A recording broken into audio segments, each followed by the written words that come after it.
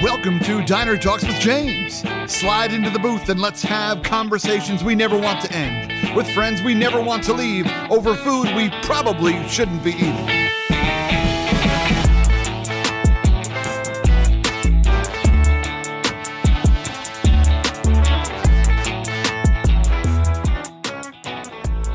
What's going on, everybody? How are you? Welcome to Diner Talks with James. I'm James. Super excited to have you all here. I'm pumped, y'all. We got a brand new diner out here. Eventually, this will hopefully be shot in an actual diner, but we shall see. But we just moved on Monday, and moving, y'all, what a good time. What a good time moving is. It's atrocious. It's atrocious. But we got it done, and I'm pumped to be here. But y'all, we got Diner Talks with James. We got standards to start this show off. Let's get it cracking. Let's jump in with tonight's top three. All right, here we go. First one, in honor of the move. These are the top three things I am glad that are over now that the move is done. Number 3, being back in college with the way I have to piece meals together, because I've successfully packed just the wrong spices or the wrong foods to now I'm like, do these things even go together? I have no idea. Tina and I actually ate ramen, 67-cent ramen last week. It was incredible. Good to be back. Definitely gave me stomach problems. Okay, next. The other thing I'm glad is not that is over is the fact that I'm not anymore going to make boxes that are too heavy for my ass to carry. Why just put less shit in the box, James? Like, what are we doing out here? You're not that strong and you have back problems. Get over it. You're 38. Okay. And the last thing that I'm not going to miss about packing is the sound of packing tape, my friends. That shit's obnoxious. All right. Up next, we got the boy Lloyd Ahlquist coming in. Now, there's some fun facts about Lloyd, and I'm going to ruin one right now. And one of my favorite fun facts about Lloyd Ahlquist is that he was a college gymnast. He may still be a gymnast today. I'm not sure what's happening on the other side of the camera. But the fact of the matter is that this boy was a full-on gymnast, and that got me thinking. Gymnasts do some really badass things. So I was like, what are my 3 favorite things that I love to watch whenever I watch like the Summer Olympics or the World Championships like that? Here's the three things that I love to watch. First off, how are people doing flips on those balance beams? How is that exactly happening? I don't understand it. It seems horrific, but damn, is it impressive. All right, next. That cross thing on the rings? Are you kidding me with that? Give me those 90-degree angles. I'm here for that shit. Yes, give me that cross. I'm going to ask Lloyd if he can do the cross. And if he can, I wanted to prove it. I sent some drop-down rings to his crib. All right. Last but not least, is literally anything done on the pommel horse? My friends, that's just fun to watch. I wonder if any of you all are like me. Do you ever just like jump into a chair and pretend you're on a pommel horse? You like jump on the toilet the wrong way, just pretend all of a sudden you're like, No? All right, cool. Next. Last but not least, top three. We had to do it, friends. My top 3 favorite episodes of epic rap battles of history. Now, here's the thing. I grew up watching this, and so this is something that came out, and really kind of when I was in college, I started watching a ton of it, and obviously after college and whatnot. And so like I've just always loved epic rap battles of history. It's incredible. Hamilton, you were second. Next, so here's the thing, my top 3 favorite episodes of all time. If you've never watched Epic Rap Battles of History, make sure you check it out on YouTube.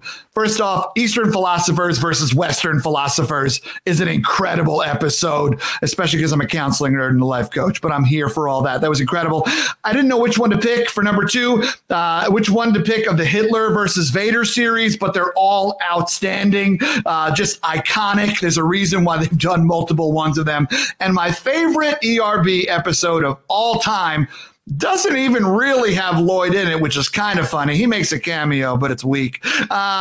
Lloyd, I'm just playing. But is the Albert Einstein versus Stephen Hawking episode. It's one of my favorite ones all the time. There are 10 million particles in the universe that you can observe. Your mama took them all and she put them into one nerd. Lloyd obviously making an appearance in there with Carl Sagan. So my boy, I'm bringing him out here right now. I'm excited for you all to get to hang out with him. He's one of the co-creators of Epic Rap Battles of History. He himself has his own awesome rap career under the moniker Epic Lloyd. He is an incredible actor. He's been in SpongeBob SquarePants, but more importantly, he's just a badass dude to have a conversation with. And I'm proud to be able to call him my friend. Last week, we interviewed his wife, Josie, and this week we got the other half, my man Lloyd, bringing him in. What's up, boy? How you doing, Lloyd? Sorry, dude. Just did this Iron Cross really fast. Just chilling here, doing my gymnastics. You got the package. You got the package? Full package. Full package gymnastics. My guy, how we doing? Good, man. Really good. Now, did you do the cross, like the rings when you were doing your gymnast thing? Did you have a specific thing that you did, or what was the move there, brother? I started. Okay, a couple things. Just let's talk gymnastics. Let's not mess it up. Okay. So, yeah, please correct me. I love when people talk about the Iron Cross because it's like the most signature move, right? Yes. But it's actually an easy move in terms of like the levels of difficulty. Out of A, B, C, D, E, and Super E, a cross is a B. So it's like there's these things that they do that takes so much more strength, but that shit is iconic. Secondly, so anyway, spread the truth. Spread the truth. We got Iron Cross. If you're listening right now, you're not hard. Anybody who's talking gymnastics needs to do it right. All right, I'm tired of this. I did all around to start in high school and in like junior high and stuff. And then when I got to college, I started as an all arounder. That means everything. And then you very quickly start to specialize in once you get there because it's like much more competitive. And like it's like you cumulative with the points. So like you have your top 4 guys on pommel horse and your top 4 guys on this, and then you only have 2 all arounders whose scores count. So I ended up doing 4 events mostly. Pommel horse, your favorite, which maybe was my best. Knew I liked you. Yeah, right. I did pommel horse, P-bars, high bar, and floor. Pretty much. That's okay. And I didn't vault much, and I didn't do rings because like the guys who did rings, they look like wine openers. You know what I mean? They had like these tiny like arms, and they just were like they had. And I have like the way my body is shaped, it just didn't work. I was much more like good at swinging. You know. Anyway. Yeah, sure. Got a little deep on the gymnastics there. I also don't understand. I mean, how often do gymnasts dislocate their shoulders? I mean, especially like when you think about especially on the rings, right? Yeah, it's crazy. Yeah. It's like your rotator cuffs. I always had good shoulders, thankfully, but it's probably because I didn't do rings that much. That's fair. Now, what was that something you just did through college as just like loved it, way to get through, kind of athlete, helped you cover some costs and things like that? Or was it something that, did you have bigger aspirations in the gymnast world? I mean, it definitely helped me go to school. It was a part of my selection process. They helped me get scholarships and stuff. And so that was a big part. It was like my identity then. All through high school and junior high, I was just into, and it really was only 4 years, which goes by in a heartbeat nowadays. But back then it was like all my friends, and at high school it was like Lloyd the gymnast, and that was kind of like a part of my identity, which made me feel like special. You always want to feel unique. So I always knew I would go to college, and then there are certain things I knew I was going to do, and be in the Olympics is like the biggest one you think about in gymnastics. And I never really saw myself in the Olympics. I don't know why. I think I started late. I knew I had started late. There were kids who were just better built for it than I was, or better, So anyway, I did it because I loved it. But when I stopped doing it, after like I busted my knees really bad. So after I stopped doing it, and then I started following, and I'm sure we'll talk about improv. I just started following improv. It felt like life wanted me to do that. There was this weird feeling of like I was getting hurt in gymnastics, banging my head against a door. Yeah. And then when I changed courses, like the whole road opened up. So I was relieved to stop, I guess I should say. Sure. Yeah. It had its time in your life, and you're like, cool, that's dope. Yeah. Well, other people, fair. like most of the guys I did college gymnastics with, about half of them just never left the gym and just were coaches. That's where they went because you can coach. And like one of my best buddies has been coaching all over the world. He coaches in New Zealand and Singapore, and his wife. Yeah, they just travel from like camp to camp to camp because they both are coaches and they don't have kids. So they're just like, oh, here's the American coaches, and they bring them to wherever. Yeah. It's cool. That's crazy. That's awesome. Yeah, I mean, that's the beauty, right? When you have such a specialization and you've done so much work on it. I mean, the opportunity to turn into a coaching career makes a lot of sense. I know a lot of buddies that have played, D1, D2, collegiate sports, and that's the road that they followed now. Absolutely. Yeah, that makes a ton of sense. But it's just it's such a random thing. And I love it. You're like, oh, it's Gymnast Lloyd, right? Like, I mean, if mafia movies have taught us anything, like you need a moniker like that, right? Pommel Horse Jones. Pommel Horse Jones. You rang, sir. Listen, Pommel Horse, I need you to take out Spaghetti Legs High Bar. Right away, sir. Yes. Can you tell I haven't had too much social interaction with people lately? Yeah, it's perfect. It's perfect. Yeah. Yeah. You just lock yourself up in your little cave back there. I love it. It's funny when I met my now in-laws, I met them outside of a Minnesota Twins game, and they had learned that I was an Italian from New York, and they kind of grew up in the suburbs of Minnesota and whatnot. And apparently had seen a lot of movies. So like, wait, hang on a second. You're dating an Italian from New York? All right, so he's in the mob. All right, great. So then they're like, he's got to be connected. So like, all right, well, they were like, apparently they had the whole conversation themselves about like, all right, well, what do you think his name is? Right, What's his name, right? And so I walk up, first time meeting them, and her mom is holding a sign, a cardboard sign, and it says, Jimmy Biscuit's first Twins game. Now, first off, I don't know how she knew me so well without knowing me at all. I freaking love biscuits. Like biscuits are religion. It's so good. Biscuits.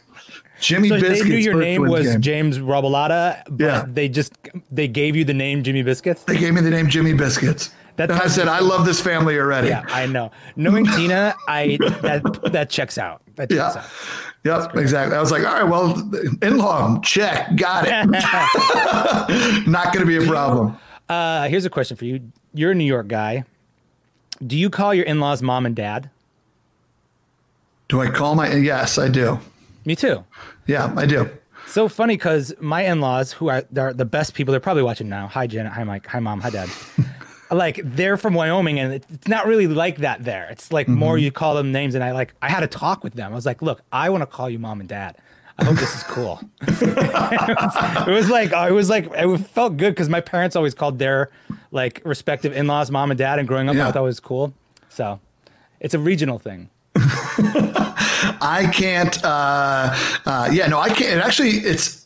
It irks me to hear somebody else call like someone older by their first name. Like my parents raised me with an intense amount of respect. Like it was something my dad was a stickler about. When my friends ever came over and called him John, he like sat them down. He's like, it's Mr. Robillata. Yeah. Or Mr. Robo, maybe if you can't get through the whole name. But like, but it was very much, even to this day, whenever they introduced me, my parents introduced me to their friends, they say, this is Mr. Brooks, this is Mr. Abrams, right? It's not like, and they're like, you can call me George. Right. Dude, I get it for sure. Yeah. I love that. I always hated when people call old people cute. Like, oh, look at my grandma. She's so cute. I'm like, motherfucker, I've been through World War II. Yeah. That's not cute. Stop calling me cute. 97 years. Oh, sorry. But like, I'm 97 years old over here. Yeah, right. I was born in Chernobyl. What you done? Cute. I walked through Chernobyl with bare feet. I invented the third eye. Yeah, exactly. Yeah, no, absolutely. That idea of respect was something that my dad hammered into me. It was something that, when I was younger, it was annoying, right? Because it was a little bit it was like, yo, Dad, just be cool, right? Like I'm trying to like this is my friends. And it's definitely one of those things that I did not understand until I got older, and now I'm glad for it. But in the moment, it's just like, just roll with the punch, Dad. And he's like, no. It's now something that I understand and I respect as well, and will probably pass on. But in the moment, it was definitely like no, Dad, loosen it up. Hate you, Dad. I never asked to be born. When you introduce like say somebody who's older than you introduces themselves as like Bill, do you feel like you want to call them Mr. whatever? You know what I mean? Yes, absolutely. Yeah, for sure. Especially like, I mean, if I ever, I've played golf with Tina's grandfather here a couple of times. And there's been moments where like he introduces me to his friends and they, they're 70, 80 years old. I played with this guy who was 89 and he shot his age on the golf course, which is crazy. That's good. I don't know. Yeah, it's really good. Yep. Especially at 89. And so, but he was like, name's Rick. I was like, I don't know if it is. I can't. Yeah. I'm nervous. It was pretty much Sir the rest of the round. That's pretty much it. Sir and Mammon all the way around. There's something nice when you say yes, ma'am. It feels right sometimes. It feels like you're doing someone a sign of respect, and you like, hell yeah. It feels like old fashioned but good. Yeah, absolutely. But ma'am gets you in trouble way quicker than Sir does, though. Ma'am will get you in trouble way quicker. There's some people. It's like, how old do you think I am? I was like, oh God, I'm in a corner. This is awkward. Run away. You're hot. Can I say that? I don't even know what's happening. This is weird. Okay. Unsubscribe. Yeah, for sure. So it's interesting for segue, Lloyd. In thinking about being the bad guy. Speaking of bad guys. You frequently in the epic rap battles of history series, you frequently find yourself on what I would consider the antagonist side of things. Yeah. Would you agree with that? Yeah. Mm-hmm. Yeah. I'm in the duo Nice Peter and Epic Lloyd. I'm typically the prickly side of the Velcro. Yeah, there you go. Well done. That's what I call my beard. But it's interesting because it's an art form to play someone who's a dick, right? Like when you watch people who are great villains, right? You obviously most recently you think about the Joker, right? Mm-hmm. And you think about some other iconic individuals. Even the way Michael B. Jordan, even though he wasn't actually a villain, it's kind of cool. Like in Black Panther, there were no real villains, but many people would consider him to be the one. But like the way that he played it was incredible.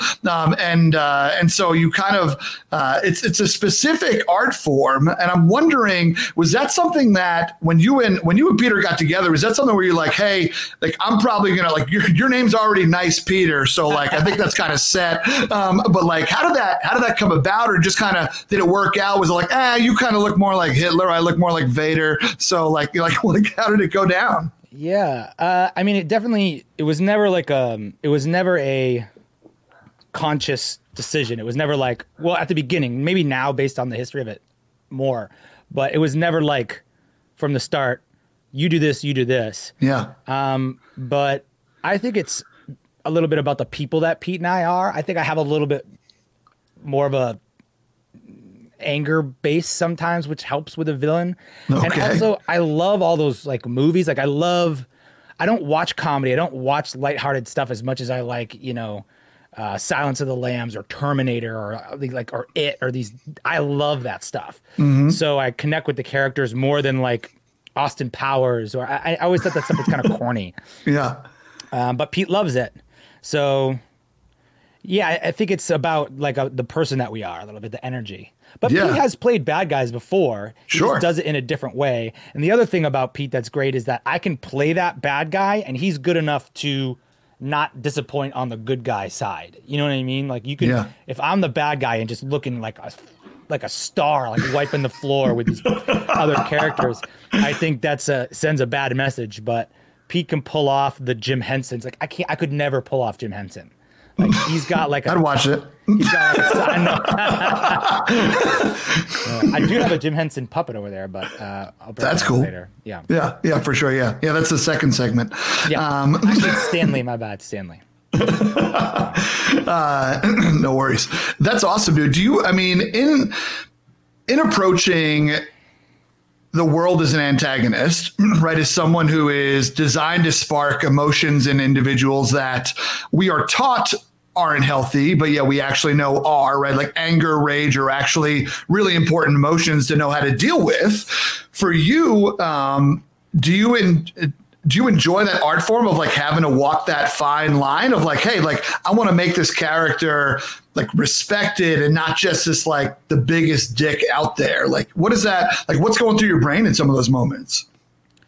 Yeah, like when it's like writing about like the president or the election battle is like some people, including myself, is just not a fan of Trump. I think he's a bad person. I think he's a pig, but I don't play him like I hate him. And the way I can justify it is like, I think that like you want Rocky to beat Drago, like full on steroid at his prime Drago. Yeah, exactly. And for me, I don't think you don't want like a drugged Drago. You know what I mean? So you got to do him justice, and then you got to beat him with the side that you like. And you got to do it as an MC. And I think that is the only way to get respect from both sides, if I could say that. Yeah, no, hell yeah.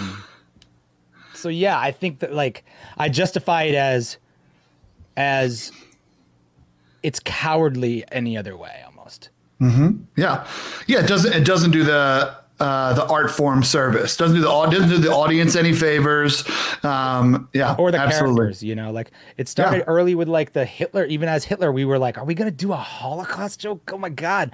But it's like, how can you do Hitler and not say that? It's more disrespectful to the people, the millions of people who suffered in the Holocaust to like just never say it. Yeah. That's awful. Right. And then you put Hitler in carbonite and kill him. In every matter. Yeah, naturally. Yeah. I mean, we have standards here. Yeah. Yeah, no, for sure. I mean, you do an incredible job at it. It's just so fascinating. I think for me, the reason why I asked that question is because I have my Achilles heel in life is that I have a deep desire to be liked. Right. And that's something that it drives a lot of what I do in my behavior and the way I interact with individuals, for better or worse. Let me make sure it's on both sides. But so it's interesting because even in the plays that I've been in, oftentimes in improv scenes that I've been in, like I'm skewing towards like the wacky guy, or like maybe I am playing more of a straight man, but it's not necessarily on the antagonist side, like the jerk side of things. And so it's just I have a lot of respect for individuals that can play that part really well, because I just have this like weird thing that's in my own psyche, right? Like this desire to be liked that I think gets in my way. And I think it makes me appreciate people who can play those things even more, because I get in my own way. I feel that. Like, I think I have a desire to be liked as well. I just think I've discovered that people like awful people. You know, people like the villain. Like, where's Batman without Joker? Like, where is the Losers Club without Pennywise? That villain is the best part a lot of times. But yeah, I feel that. I feel that. No, that's real. That's real. It's interesting because you mentioned that like you still have this desire to be liked. And how does that show up for you? Like, where does that come in? I think, I'm not sure. Like, it manifests itself in like, if somebody's waiting on me, I'm really uncomfortable. Or if I have to make a decision that somebody else doesn't agree with and I have to stick to it, I feel like I let that go a lot. Yeah. You know what I mean? So I think it might be in that. And I think it might also be like, I don't know if it's about being liked myself, but like I am a conflict. I'm like a middle child type thing. Like I'm good at diffusing the situations. Yeah. I'm a people person. And I think that's because I can say the right thing to a stranger or whatever to like be the person they need me to be in a situation. Mm-hmm. So I don't know if that, I think it's probably deeper rooted than that as to why I do that. Yeah. But I think that's how it manifests itself. Sure. Yeah. Yeah, absolutely. I mean, just sometimes playing that schmoozer, right? Making sure that people around you feel comfortable, feel wanted, feel safe, feel heard, feel seen, right? Yeah. I'm really sensitive to if something is making someone uncomfortable. I can tell that, and I want to solve that. I think that's me. Like, I want to make sure that person is okay, rather than just sitting there in the uncomfortableness. Be like, yeah, let him wait or whatever it is. Any of those things. You're earning your stripes right now, kid. Yeah, right. Sit in it. Stay there in the taxi. Jimmy Biscuits. Jimmy Biscuits. It's amazing. It's amazing. I think it's incredible, Lloyd, that you mentioned that, because as someone who follows you as a friend and also as a fan, it's really cool to watch the way that you show up for people, right? And I think, like, it goes back to your diss raps for hire and some of that stuff. Like, you've kind of always defended the underdog, the little guy, the person who's being picked on, right? Like trying to punch bullying in the face, which is really cool. But it's been really awesome to watch the way you showed up here in 2020 as well, right? Like, with the Black Lives Matter movement. I mean, I don't know how many days consecutively you marched in LA, but I mean, you were out there posting about it, doing the right thing, getting hoarse, right? And really putting yourself out there. And that's interesting, because, I mean, you and I both love some hip hop, have been known to spit a bar or two. And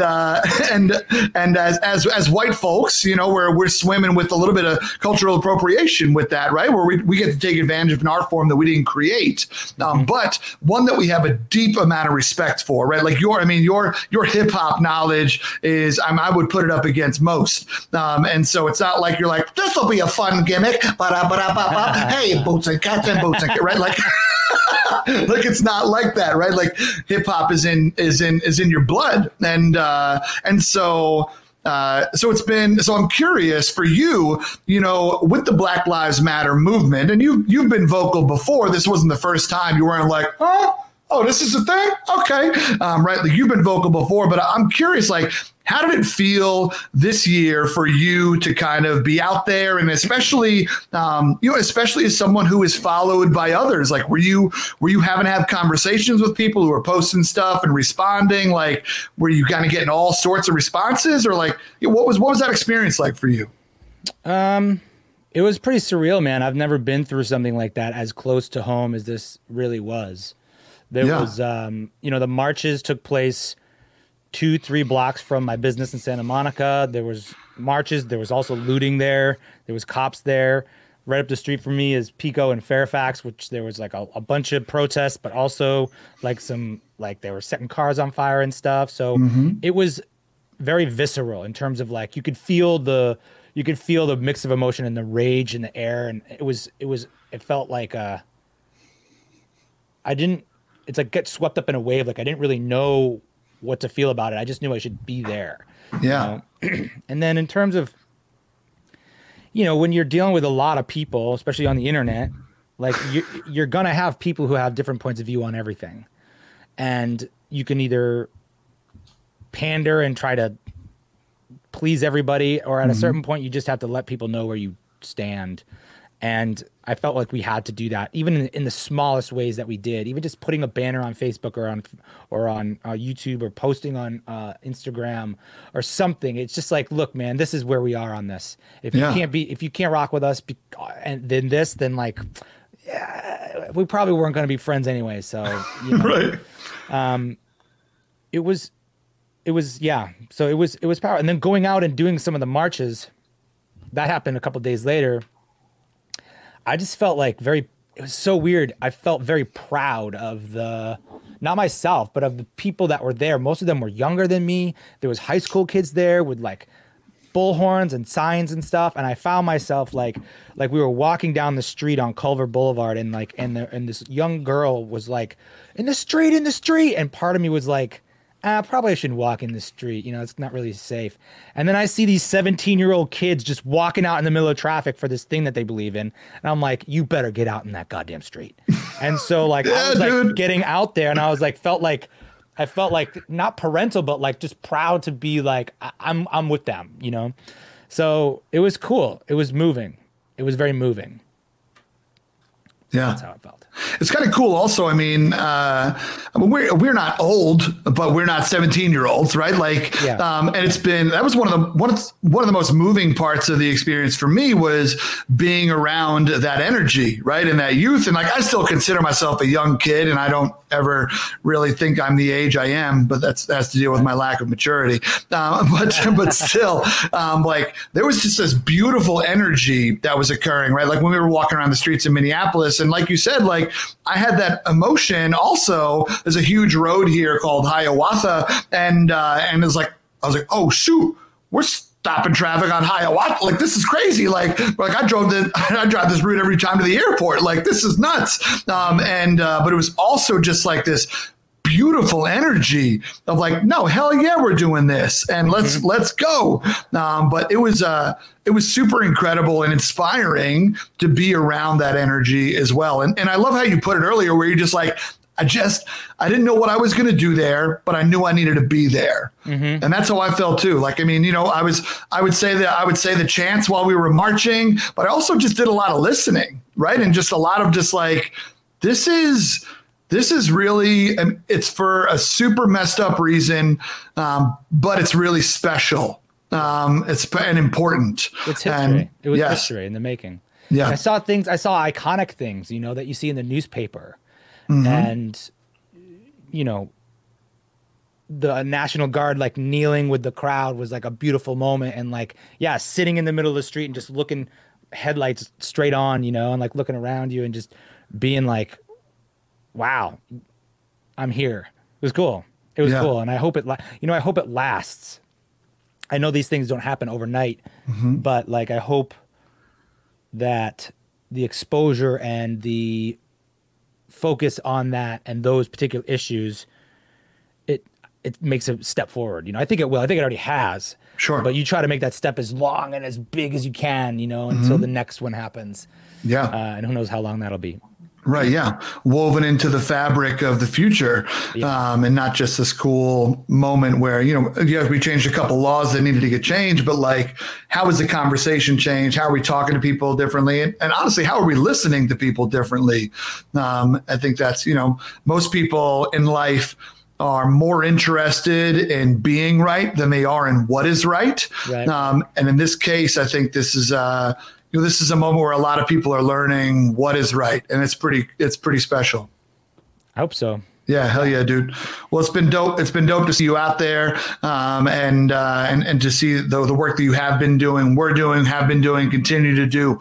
It's beautiful, man. And just the thing is that when it comes to when you get to a certain level of popularity, like image matters. I mean, image matters at whatever level of it. But at some point in time, and we see this all the time with companies that are making statements that are trying to toe the line, and you're just like, this reeks of bullshit. And it's fascinating also because there was an interesting tie-in with the way you talked about playing some antagonists to the way you're talking about this as well, where it's like, listen, if you're not down, like, this is who I am, right? I'm coming with it, and this is the information, and you're probably going to love me more for it because authenticity sells. But yeah, it's super fascinating to think about that, and the fact that y'all made the choice, knew this was right, and we're just like, nah, this is what we're doing. I mean, it's a no-brainer. Yeah. And I hope that also too, like, the hardest part, I think, is when you talk about listening, you have to listen to, the people who agree with you, but you also have to listen to people who don't, and you can't just shut your mind. And it's so hard to do that because sometimes the things you hear people say are just preposterous. But I also find that, like, using like finger pointing and you suck and all that language that we want to say also just pushes us farther apart. So like the listening, I think, comes not only from people you agree with, but you also have to listen to people you don't agree with. And I think that's harder, but just as important. Yeah. Hell yeah, dude. Yeah, I agree. Just as important for sure. So yeah, beautifully put. So, it's interesting, man, because in thinking about where your career is going and what you've been building on, right? You've done all these cool things. You've been a part of all these awesome projects and whatnot. I I know that you have your obviously your Epic Lloyd channel where you put out a lot of your own albums. You released an EP recently, and have been putting out a lot of work as well. And so, what is it like? What is it like to try to create your own thing when you have something that is doing so well? Like, does that take the pressure off of you? Because like, well, I got this, so that's cool. Or is there any like, it's weird, like this almost internal resentment between your two projects? Like, is there ever anything like that? Like, what's that experience been like? I think it's exactly what you'd think. You know, it's like when the Beatles play their new stuff. You know, you're like, just play, you know, whatever their songs are. Whatever, yeah, I can't think of one Beatles song right now.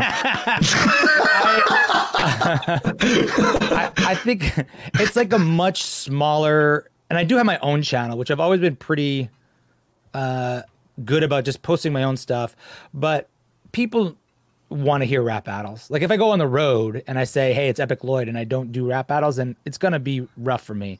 But I think I've embraced that, and I've like come to terms with that, of being like, if this is the biggest thing I ever do, then that's pretty good, you know? Yeah. But I have to do it. I have to do this other music. It's the thing that allows me to do the funny stuff. I have to do, because I use rap and music as like more than an expression of comedy and more than an expression of jokes. So even if people, you know, don't like it, which they do on my channel, all things are very, very positive. Yes. I think it's more when I meet people in person, like 99% of them are going to know me from rap battles first, which I'm super proud of. But then there's a smaller percentage of people that really dig this stuff that I do. So I like doing it, but I'd probably do it anyway. Yeah. Right. Yeah, sure. Yeah. I just have to do it. I've always done it. I got books and books and books and like lyrics, but I think I'm doing some of the best stuff I've ever done, you know, like all the work on rap battles and all the training and all the knowledge that I've gone through. And then this year has forced me to do so much more just on my own because I'm not able to go to the studio or do things. So I think all those skills have been funneling into this work. So like the last thing I put out is one of the best things I've ever done, which is this project that like I had all these different MCs from all over the world. And like we all told this sort of first person account of the lockdown so far, kind of day by day. And I was super proud of it. And it was less about the writing and the rapping I did and more about being able to express myself as a musical project on a whole and being like, this is the vision. I now on my own have the ability to put this together. I don't need this person. I don't need that person as much. And then I use those mixers and the editors and stuff as like the polish in the end, but the vision, I'm able to see it through, which is like really satisfying. Yeah. Yeah, hell yeah. Yeah, it's your baby from the conception of the idea all the way to the finished product. Yeah. Yeah, that's dope. I love the one line from the second rapper. He said, I've been sitting on this couch so long, I'm feeling homicidal. Yeah. Yeah, it's dope. A sick project for sure. But it's so interesting because you are, that's my new favorite phrase, by the way. I say interesting a lot now. It's awesome. Interesting is the longest word that means literally nothing, right? Like interesting is never more than a 5, never less than a 5. Yeah, exactly. Like if someone tells a joke that sucks, you could say interesting. Interesting. Bad. Yeah, exactly. Yep. Someone makes you a plate of food that you think is disgusting. You're like, interesting. Yeah. I've been a professional speaker for 10 something years. 10 something. That's a phrase people say. And you weren't old, James. Yeah, I know. I'm doing great. Thanks. But for 10 some odd years, and it's in the beginning the vocal pauses were ums, ahs, like so's, and now there's all these new phrases that my body has concocted. Yeah. And one of them is like every time I transition, like, oh, this is so interesting because, or I say all that to say, which literally means nothing, and just all this fluff. I love that though. Like I did the same thing, and I'm sure you discovered that about yourself by watching yourself. I'm opening a bottle of time, by the way, everybody. I'm sure you discovered that by watching yourself because I did the same thing, and you're like, how many times can I say in one dang hour? Like you sound so ridiculous, and then you'll never say it again and not notice you do it. I did the same thing whenever I would like in going back to gymnastics or even improv, the first thing I would always do with people as they were on an improv team was make them watch their own shows, and it made them squirm so awfully, but like they got so good so fast. So. Yeah, hell yeah. I remember when I was starting out, I joined the university that I worked at had something called the Toastmasters Club. And it's a public speaking, whatever, organization that's worldwide. And so we had it on our campus. And one of the roles every meeting is you'll have a couple people that give speeches, and their speeches are 7 minutes long, never anything more. And everybody has a role. You got the timer, you got the this and the that. And then one of the persons, literally their title is the counter. Wow. And so, yeah, and that's their job is to count vocal pauses and whatever they are. And my very first speech I gave, 7 minutes, I said 47 times. Oh God. And I had already been getting paid to speak at that point too. I was like maybe 2 years into the career, and I was like, oh no. Yeah. I was like, I'm sending checks back to schools. Yep.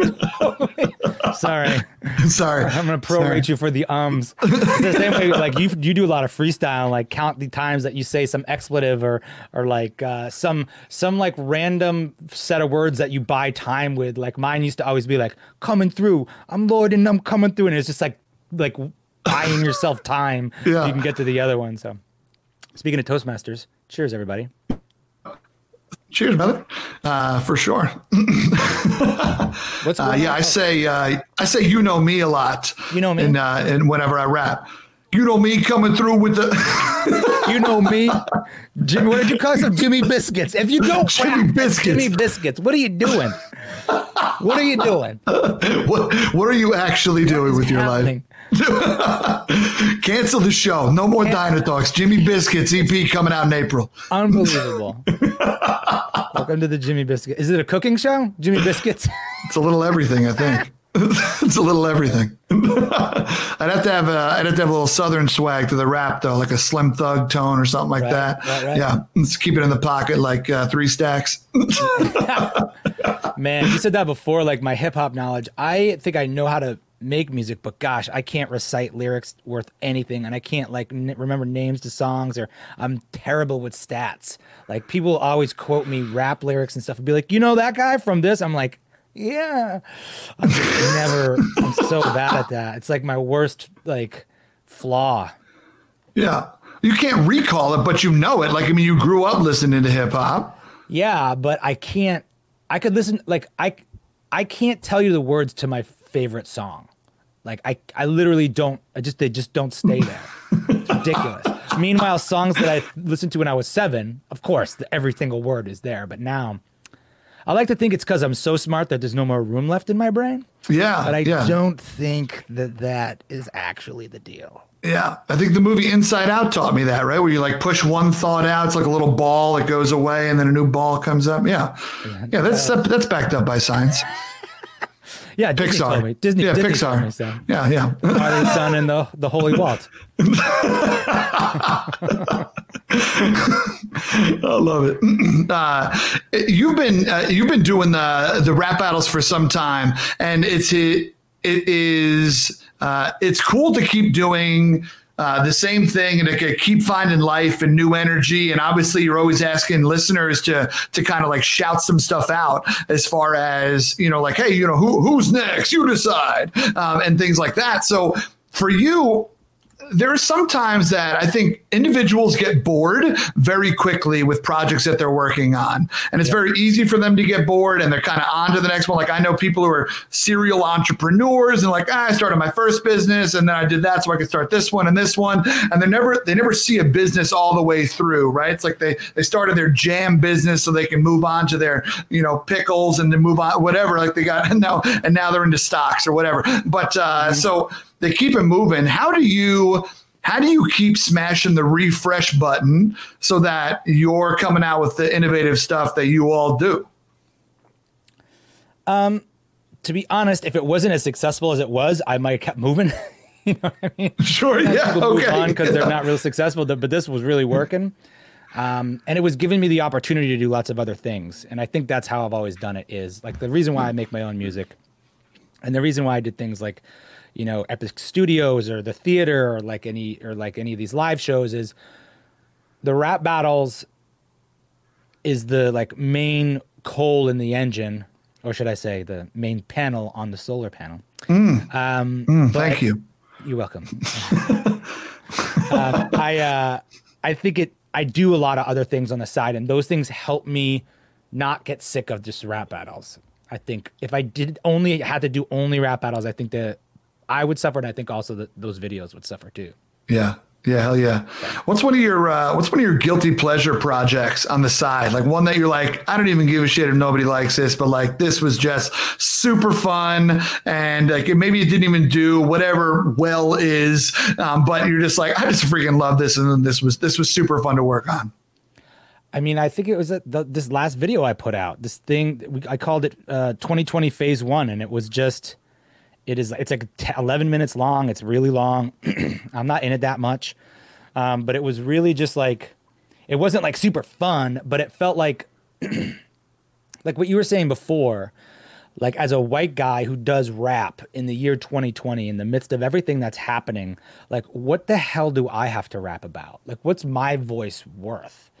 And it's serious, like, cause I usually rap about things that are like important to me, or things that kind of made me mad, or like struggles, you know, any of that normal stuff, or like things that make me happy. But they all seemed sort of petty this year, but I still had to make stuff. Actually, Josie told me, Josie said, you know, you know a lot of people, and you're good at bringing people together. You should bring people together. And that was what I used as like the voice that I had, was like, and that's why it was so like fun and joyous. It was stressful, but it was also like joyous. Yeah. Because it felt like I had something to contribute in a place where it was difficult for me to find that target. Mm-hmm. It was nice to make the target be other people in a way. I don't know what I'm going to do for the second one, because now we're going to do the second one. We'll see what happens. Now yeah. I got to remember the deadline for that one. Minneapolis for sure. Yeah. Yeah, that's cool, dude. That's awesome. I think we often put so much pressure on ourselves as creatives that like this next thing's got to be big, or this next thing's got to be the whatever. And we put a lot of pressure on ourselves. I know it's something that I'm very guilty of. I mean, and you know this because I interviewed you for a podcast that I did a number of years ago. And I mentioned this on an earlier episode, like I recorded 8 episodes of a podcast and never saw the light of day. You were literally my first ever podcast episode. It was on a whim. We were in a hotel in San Diego. And we're like, hey, you know what the most beautiful place is on earth? Inside a hotel in San Diego. And so, and so we went in there, and but it was one of those things where it's like, I never let it see the light of day because I didn't think it was good enough. And I didn't trust it. And there were just a few things that were wrong. And instead of recognizing that this is going to be a project, and like, these are 6 episodes of what, if it catches, or if you like doing it, will wind up being 100 or 200 or whatever, right? Like a number of episodes, like, but I let that was enough for me to like punch that idea in the face and be like, nah, you're not good enough. Know your place. Get back on the back burner, which is where you'll always stay. And and your wife loves to nail me on about that. I was like, where's that podcast? Where's that podcast? So yeah, I think that like I feel you. Like those feelings of being like you're not good enough, or you're suck, or you should be on the back burner. Like that, none of that's good. But I do think that being picky about what you put out there is a good thing. I think it's good to be selective. Mm-hmm. And I think a lot of like young creators will ask me about this stuff. And I mean, I can't speak to those guys that upload 3 times a week and they just bomb through all that stuff. And there's people who have massive success that way. I just can't really speak to that. But what I can speak to is like we have 500 songs that never will see the light of day. We have so many verses of rap battles that will never see the light of day. Yeah. Jokes and jokes and jokes and jokes and jokes. And there's this attitude now sometimes in like the entertainment business, and especially when it's like not in LA or New York. Sometimes that like, it's all good. Just do it. Just get it out there. While sometimes it's like, no, because I bet you would say that this version of what you're doing now is better than that podcast. And if this is your first foray into podcasting, you might as well show the best one, right? So I don't know. I'm always torn on that because I think it is good to have, it is good to be picky sometimes. Yeah. Like I probably shouldn't have worn this hat. I mean, I wasn't going to say it, but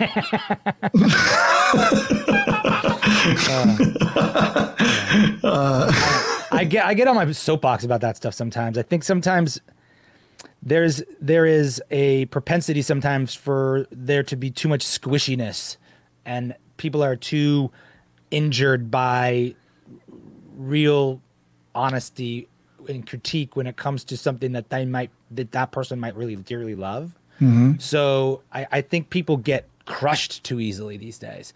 But I sound real old. Now I sound really old. But I mean, yeah. Go ahead. You go. No, well, I was going to say, I mean, I agree, to a certain extent, I agree with you. I think in general, we need to be better at feedback, right? And listening to each other. Absolutely. I think we also need to be better at discerning what is feedback we want and what feedback that we don't. I think a lot of people just ask for a blanket of feedback, and instead of asking for the kind of feedback that they want, right? Like, I mean, if you don't tell me that you want me to look at this or look for that, and I come in with some feedback about something you didn't want feedback on, then like that's on you as far as I'm concerned, because you didn't communicate what you needed in that moment. But this is something I saw, and so I think there is. I think, and I know that's. I don't know. I have some friends that definitely would consider me like the Simon Cowell of judges for some of those things, where it's like, no, I'm giving you the whole feedback. Like you can be better, and so I'm coming in hard with this. And not everybody's ready for that. And also, that's on me to ask, are you ready for that? Sometimes, like, what do you need from me right now? But I agree that there is a certain sense of I like how you put squishiness. I mean, I see myself in that in many ways, and so I appreciate that that I guess the way that you put that. But I think it's still interesting because you need to have discernment for what you put out there. But there's also something to be said for the people that are just like, no, this is freaking great. Like I have a buddy of mine who's got the work ethic of an ox, and he has put out so many cool projects and spent a lot of money on it and done some really awesome things. And I'm just like, when did you get out of your own way to be like, fuck it, I'm doing this, right? Like there's some beauty in that where it's just like, no, this is what I want to do. This is what I want to put out to the world. And this is it, right? There's part of me that sometimes holds myself back where it's like, it's not good enough. I don't know if you're going to get enough blank or enough this or whatever. Or, it's like when I first wrote my first book, as soon as I finished the first book, I literally started the second one the next week and sent out an email to a few people, be like, hey, my book's out. I didn't market it because I didn't think it was good enough, right? Like there's a line in there somewhere where you got to see it through.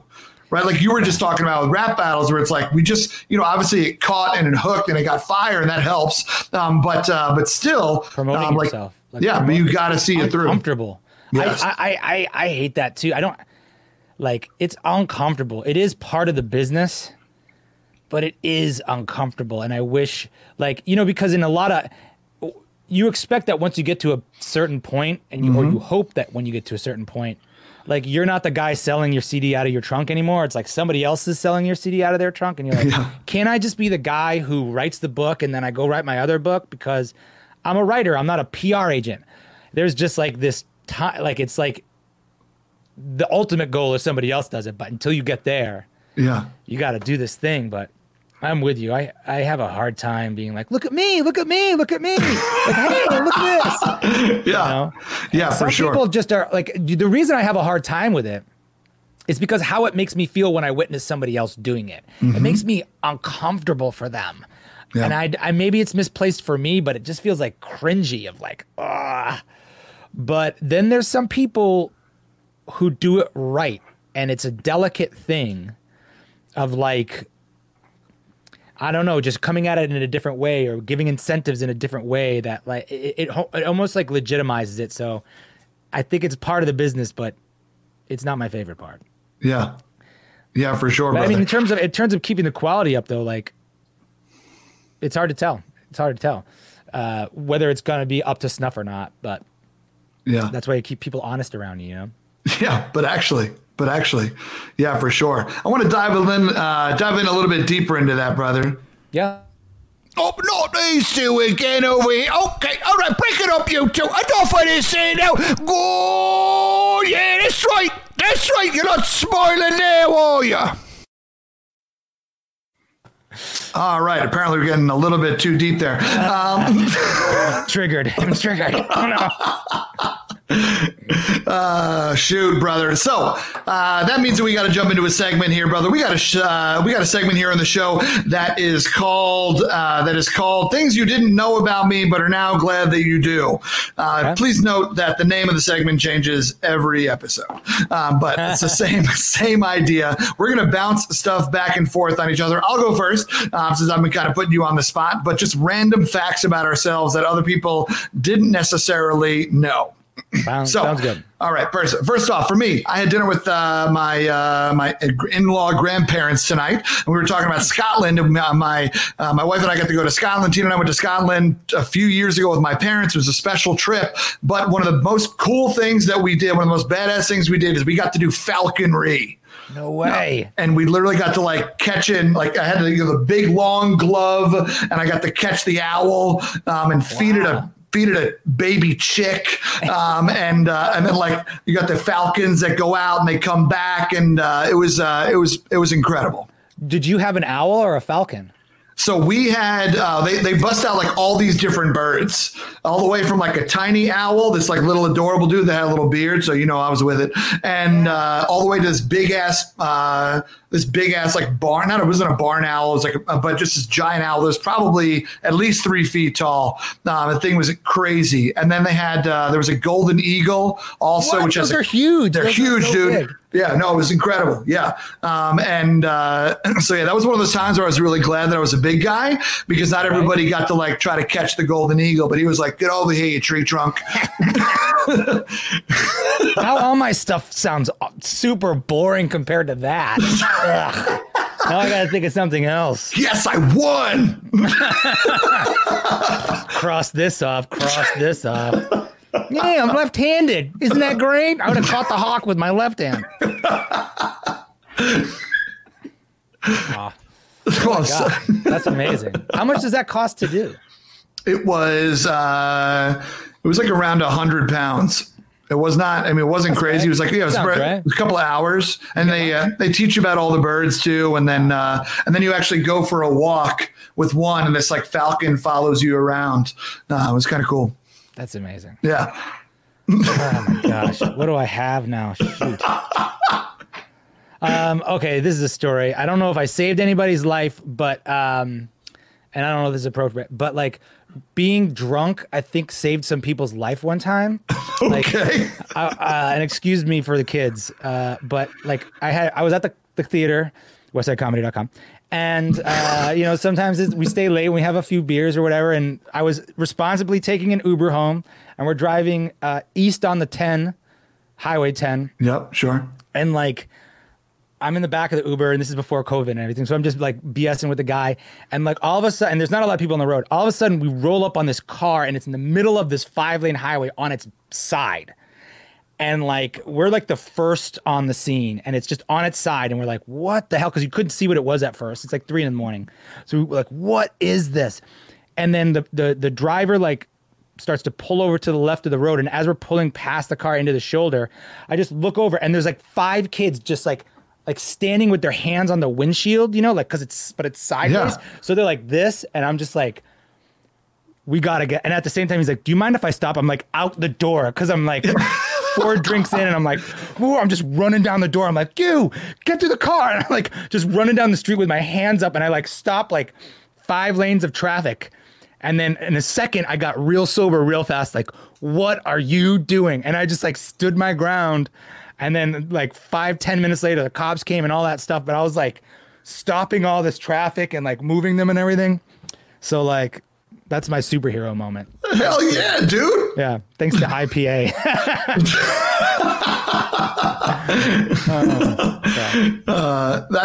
That's incredible. So, I mean, like everybody wound up being fine with the old car. Like they were good. They got out.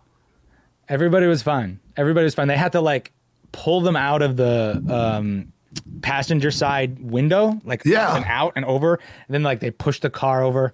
But yeah, it was crazy. They were all fine. I don't know. I never found out why they crashed or what. There was only one car. That was the weird thing. They didn't hit anything. They just must have they like swerved and flipped or something. Yeah, sure. So. Yeah. So I'm pretty awesome. Pretty awesome. Good luck with your Falcons. The Falcons, they probably couldn't have saved those kids. Moral of the story is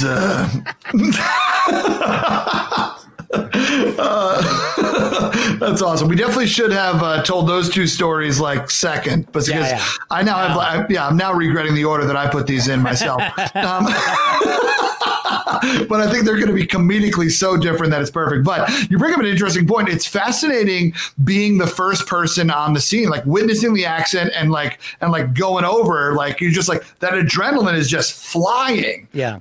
It is. It's super intense. I don't know if I would have done it if I was sober. I just don't. It's like I fear that I wouldn't have. Yeah, interesting. I just didn't think about it at all. Especially on the 10. On the 10. Yeah. I got another. Okay, great. I got another story. Go ahead. No. It's your turn. Is it another crazy one? Because I was going to talk about the way I eat salmon. Oh, no. Go ahead. That's crazy. I eat salmon. You ever seen a grizzly bear? Stand on the waterfall. I was just out in Yellowstone. I know. I didn't see one grizzly bear out there. That's some bullshit. I asked for my money back on the way out. Who'd you ask, Teddy Roosevelt? Yeah, exactly. Yeah. He said, bully. I played Teddy Roosevelt in Arsenic on Lace. Fun fact. Oh, cool. That's it, man. Tell your friends. So that is a fun fact. That is a fun fact. All right, great. That was mine. No, exactly. So whenever I eat salmon or any fish like this, you know how they flake off. I eat them one flake at a time. I'll instead of cutting it, I'll just press on the fish and the segments will each slide, and then I eat them one slice at a time. Wow, I imagine that could be lengthy. That could take forever. Yeah, well, I need to slow down in life. So this is the one meal I do it with. Right. Solid. Does that annoy Tina? Is she like, would you just eat the fish, please? At this point, I feel like our relationship has kind of been one long eye roll for her. So I would say consistently unimpressed. Good job. Good job. Oh, this again. Okay, here he goes. Okay, here's mine. I hate bananas. And I hate bananas specifically. I think I'd rather eat a cat. But I do not like cooked fruit at all. No cooked fruit? No cooked fruit. Bananas, don't even try to cook nothing. But I don't Get out of here, Bananas Foster. Exactly. Get out of here. Don't ruin my peanut butter with your bananas. I don't know why. Maybe because I was forced to eat one when I was a kid, or I don't know. I blanked out. I blanked out. Much like when you saved those lies, you just blanked out. So you hate all bananas in all forms, but then in general, so you don't like any pies? Like pies are out. Are you cake over pie? Oh yeah. The only pie I like maybe key lime pie because there's no chunks or anything. Yeah. And maybe some sort of chocolate pie, but no fruit. No fruit. No fruit on my cake. Don't put fruit on my cake. Don't put fruit. What do I look like to you? Don't put fruit on my. Come on. I have some foods that I hate to eat when they're in things, but I love them on their own. Like for example, I don't like people put pineapple on pizza. That's the biggest insult to me ever as a New Yorker and Italian. Yeah. Right? Like pineapple is nowhere near to be on pizza. No, but it's a fruit. It's a cooked fruit. It's a cooked fruit, and I'm out of here with it. Yeah, I like pineapple on its own though. But yeah, and bananas are also similar. I don't like bananas in things, but I'll eat a banana on its own. Fair enough. Trying to get my potassium up here, bro. They don't call me Special K for nothing. That was a periodic table joke. All right. I'm with you. No, I got it. I was there. Lloyd, let me jump back in, brother. I got a couple other interesting things that I want to touch on with you. I actually got to talk about this with a mutual friend of ours, Douglas Wydick, as well, and he and I were talking about fame and the definition of fame. And so, for me in my life, I have a goal of it's weird to say, "Hey, I want to be famous." I feel like it should be, you have to follow it up with something. I want to be famous for this. You can't just be like, I want to be famous, because that's way too open-ended. But when you talk to individuals about wanting to be famous or wanting to have notoriety, that feels weird and contradictory to being a humble, good person, right? Going back to our respect conversation earlier, right? Like, it's weird to be like, no, I respect everybody, but make me famous. Yeah. Right? And so I'm wondering, did you have a desire, obviously you started doing improv back in Chicago and whatnot. Was there a goal of like, I would like to be famous, or I'd like to be at this improv theater famous, or I would like what's your relationship with fame, I guess, is the question I'm asking. I mean, you can ask Josie. That was what I said to her when we first met. I said, I'm going to be famous. I want to be famous. Mm-hmm. And I left it at that. And it's funny. It's like, 'cause that I don't think that way anymore. But when I was younger, like just starting out in the entertainment business, I didn't care. I was in a ska band in high school. I thought maybe that was going to be our big break, the Boston. Hell yes. Or maybe it was going to be an improv group, or maybe I was going to be a stuntman, or maybe I was going to be an actor. I think being famous is a sign of success in the entertainment business. Mm-hmm. And I think that's what I pinned it to, in terms of like, it wasn't that I wanted to have people be in awe of me. It's that I wanted to be excellent at something. And when you are excellent in acting, to me, part of the business aspect is you gain that fame and notoriety. Just like if you're a baseball player, or if you're like the highest level comes with a certain amount of built-in fame. I think at first I just said that because it was the easiest thing to say.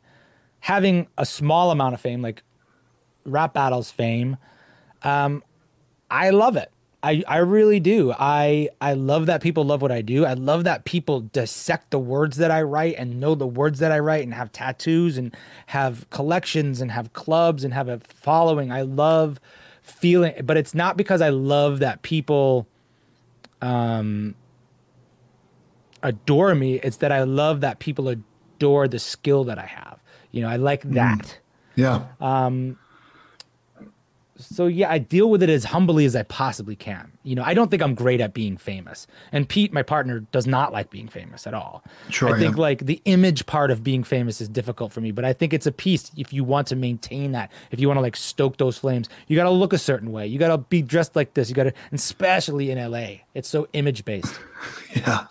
But one of the things that I did find out very quickly, coming from Chicago and growing up in that entertainment world, is that going into it, when I moved to Chicago, my concept, and especially growing up in like the country, my concept about the entertainment business was that there was either feast or famine. You were either this giant star, or you were sleeping in your car. Yeah. And that's when I would say I want to be famous, because I was like, that meant success. But what I found out was that there's this whole sort of working class arts level that these people may not be super famous, but they make their living doing the arts. There's commercial actors, there's touring musicians, there's writers, there's producers, all these things. And having not grown up around that, I wasn't able to see that until I experienced it like firsthand, which like took the pressure off the fame and just put it on the doing what I love, which was great. Being excellent at a craft. Yeah. And being like, I like being, they call it improv famous. Like me growing up, like the improvisers, I was like, oh my God, that's T.G. Jadagowski, that's Tammy Sager, that's John Lutzer, whoever these guys were. And I like that the students and the people at the theater where I am sometimes look at me that way. But it's not because what it gets me, it's because like it says that I'm doing a good job. It says that like I'm a master at something, which is important to me. Yeah. No, for sure. That's beautiful. And shout out to all three of those improvisers, legends. Absolutely. I got to take a class with TJ, which was really special. John Lutz is one of my favorite performers. So yeah, he's incredible. And Tammy's outrageous as well. And so but that's so interesting. I like the way that you put that.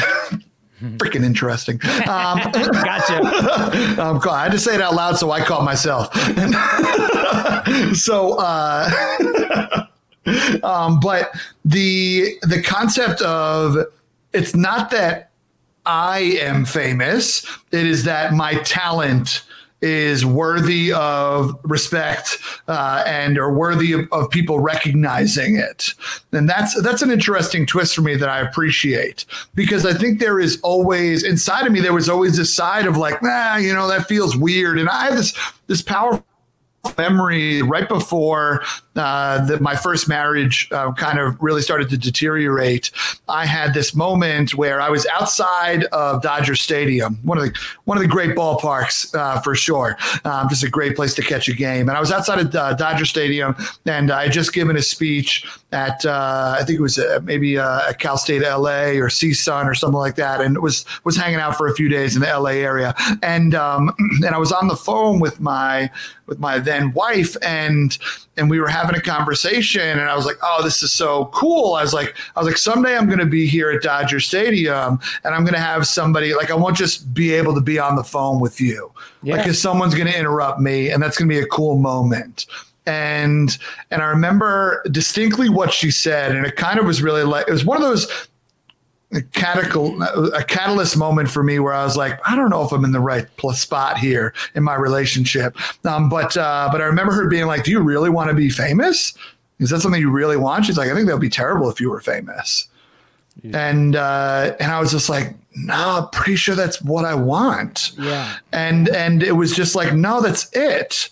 But it's a weird thing to say that you want it, but I really love the way that you twisted it. Now you're maybe everything that I want to do justifiable. So thank you. Let me know what I owe you. But still, that's such a powerful conversation to think about. Like, I have a desire to be seen as a master, to be seen as respected as such. Like, I know for me, a lot of my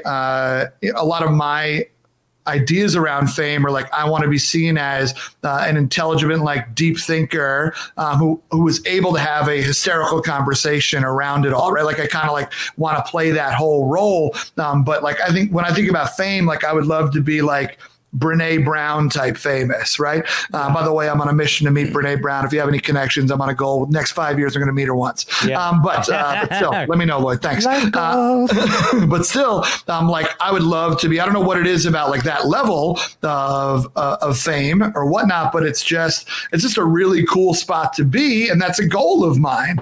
But more than anything else, like, we would go to these conventions, right? And like, there's all these other YouTubers and stuff, and like, you like,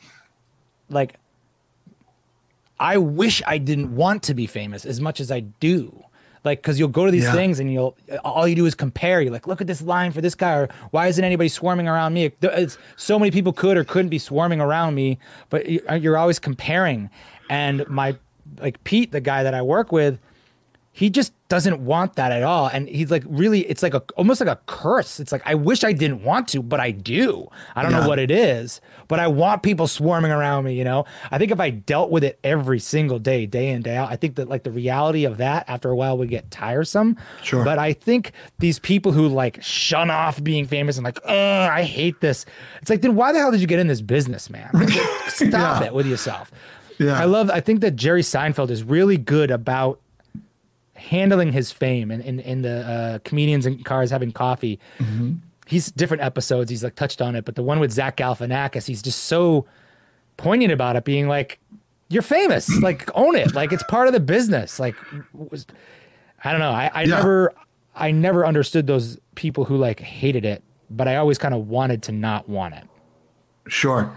Yeah, I can totally see that. I can totally see that. Because I mean, for me, it's a little bit of like, yo, let me get that problem, right? Yeah, and then like, I can. Yeah, exactly. I'm gonna figure it out, and like, it's so easy for somebody to be like, I'm gonna be this kind of person, and then if someone comes up to me at Texas Roadhouse, here's what I'll tell them. Yeah. Shout out to Texas Roadhouse, one of our sponsors here, and the greatest steaks in Texas. So, but I remember this cool moment, dude, where, as I mentioned in the opening, right? Like I've listened to Epic Rap Battles of History from the jump, and I'm not at a place of fandom where I know every single word. I know my favorite lines and can recall them, and whatnot. But still, we had this cool moment that you and I really got to connect on, which was dope. It was a super fun day, or a couple of days in New York. You were out there for Comic-Con, and you got to perform live, right? And then you let me come through to the concert, and it was this surreal moment where I kind of like lingered in the back a little bit, but like hearing these people drop every single word of all these different battles, right? Like literally bringing people on stage and be like, you're gonna play so and so, you're gonna play so and so. Like, what a freaking cool moment! I just remember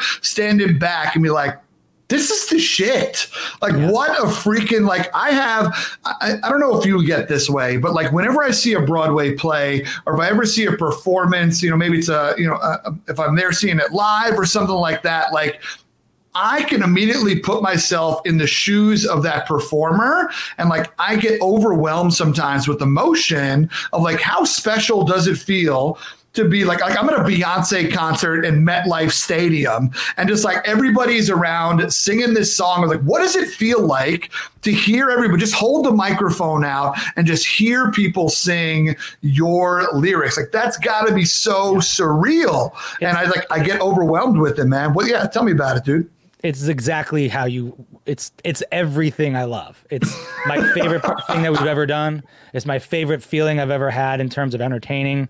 Like the ERB tour and the ERB live shows, and we haven't done one in a long time, but we did a tour, and those live shows, when they go well, sometimes, they have weird problems or it sounds bad, it's kind of annoying, but like that is lightning. And I am a live performer. It's what I love to do. Yeah.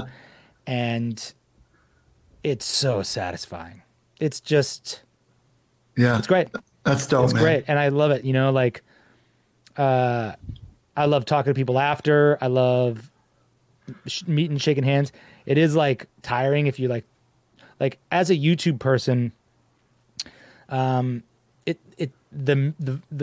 platform is one such that it's expected that the talent does like a meet and greet, or there's like this connection with the talent that, you wouldn't expect to get to talk to Beyonce after or whatever, but a lot of YouTube personalities are just that. They're not musicians or whatever.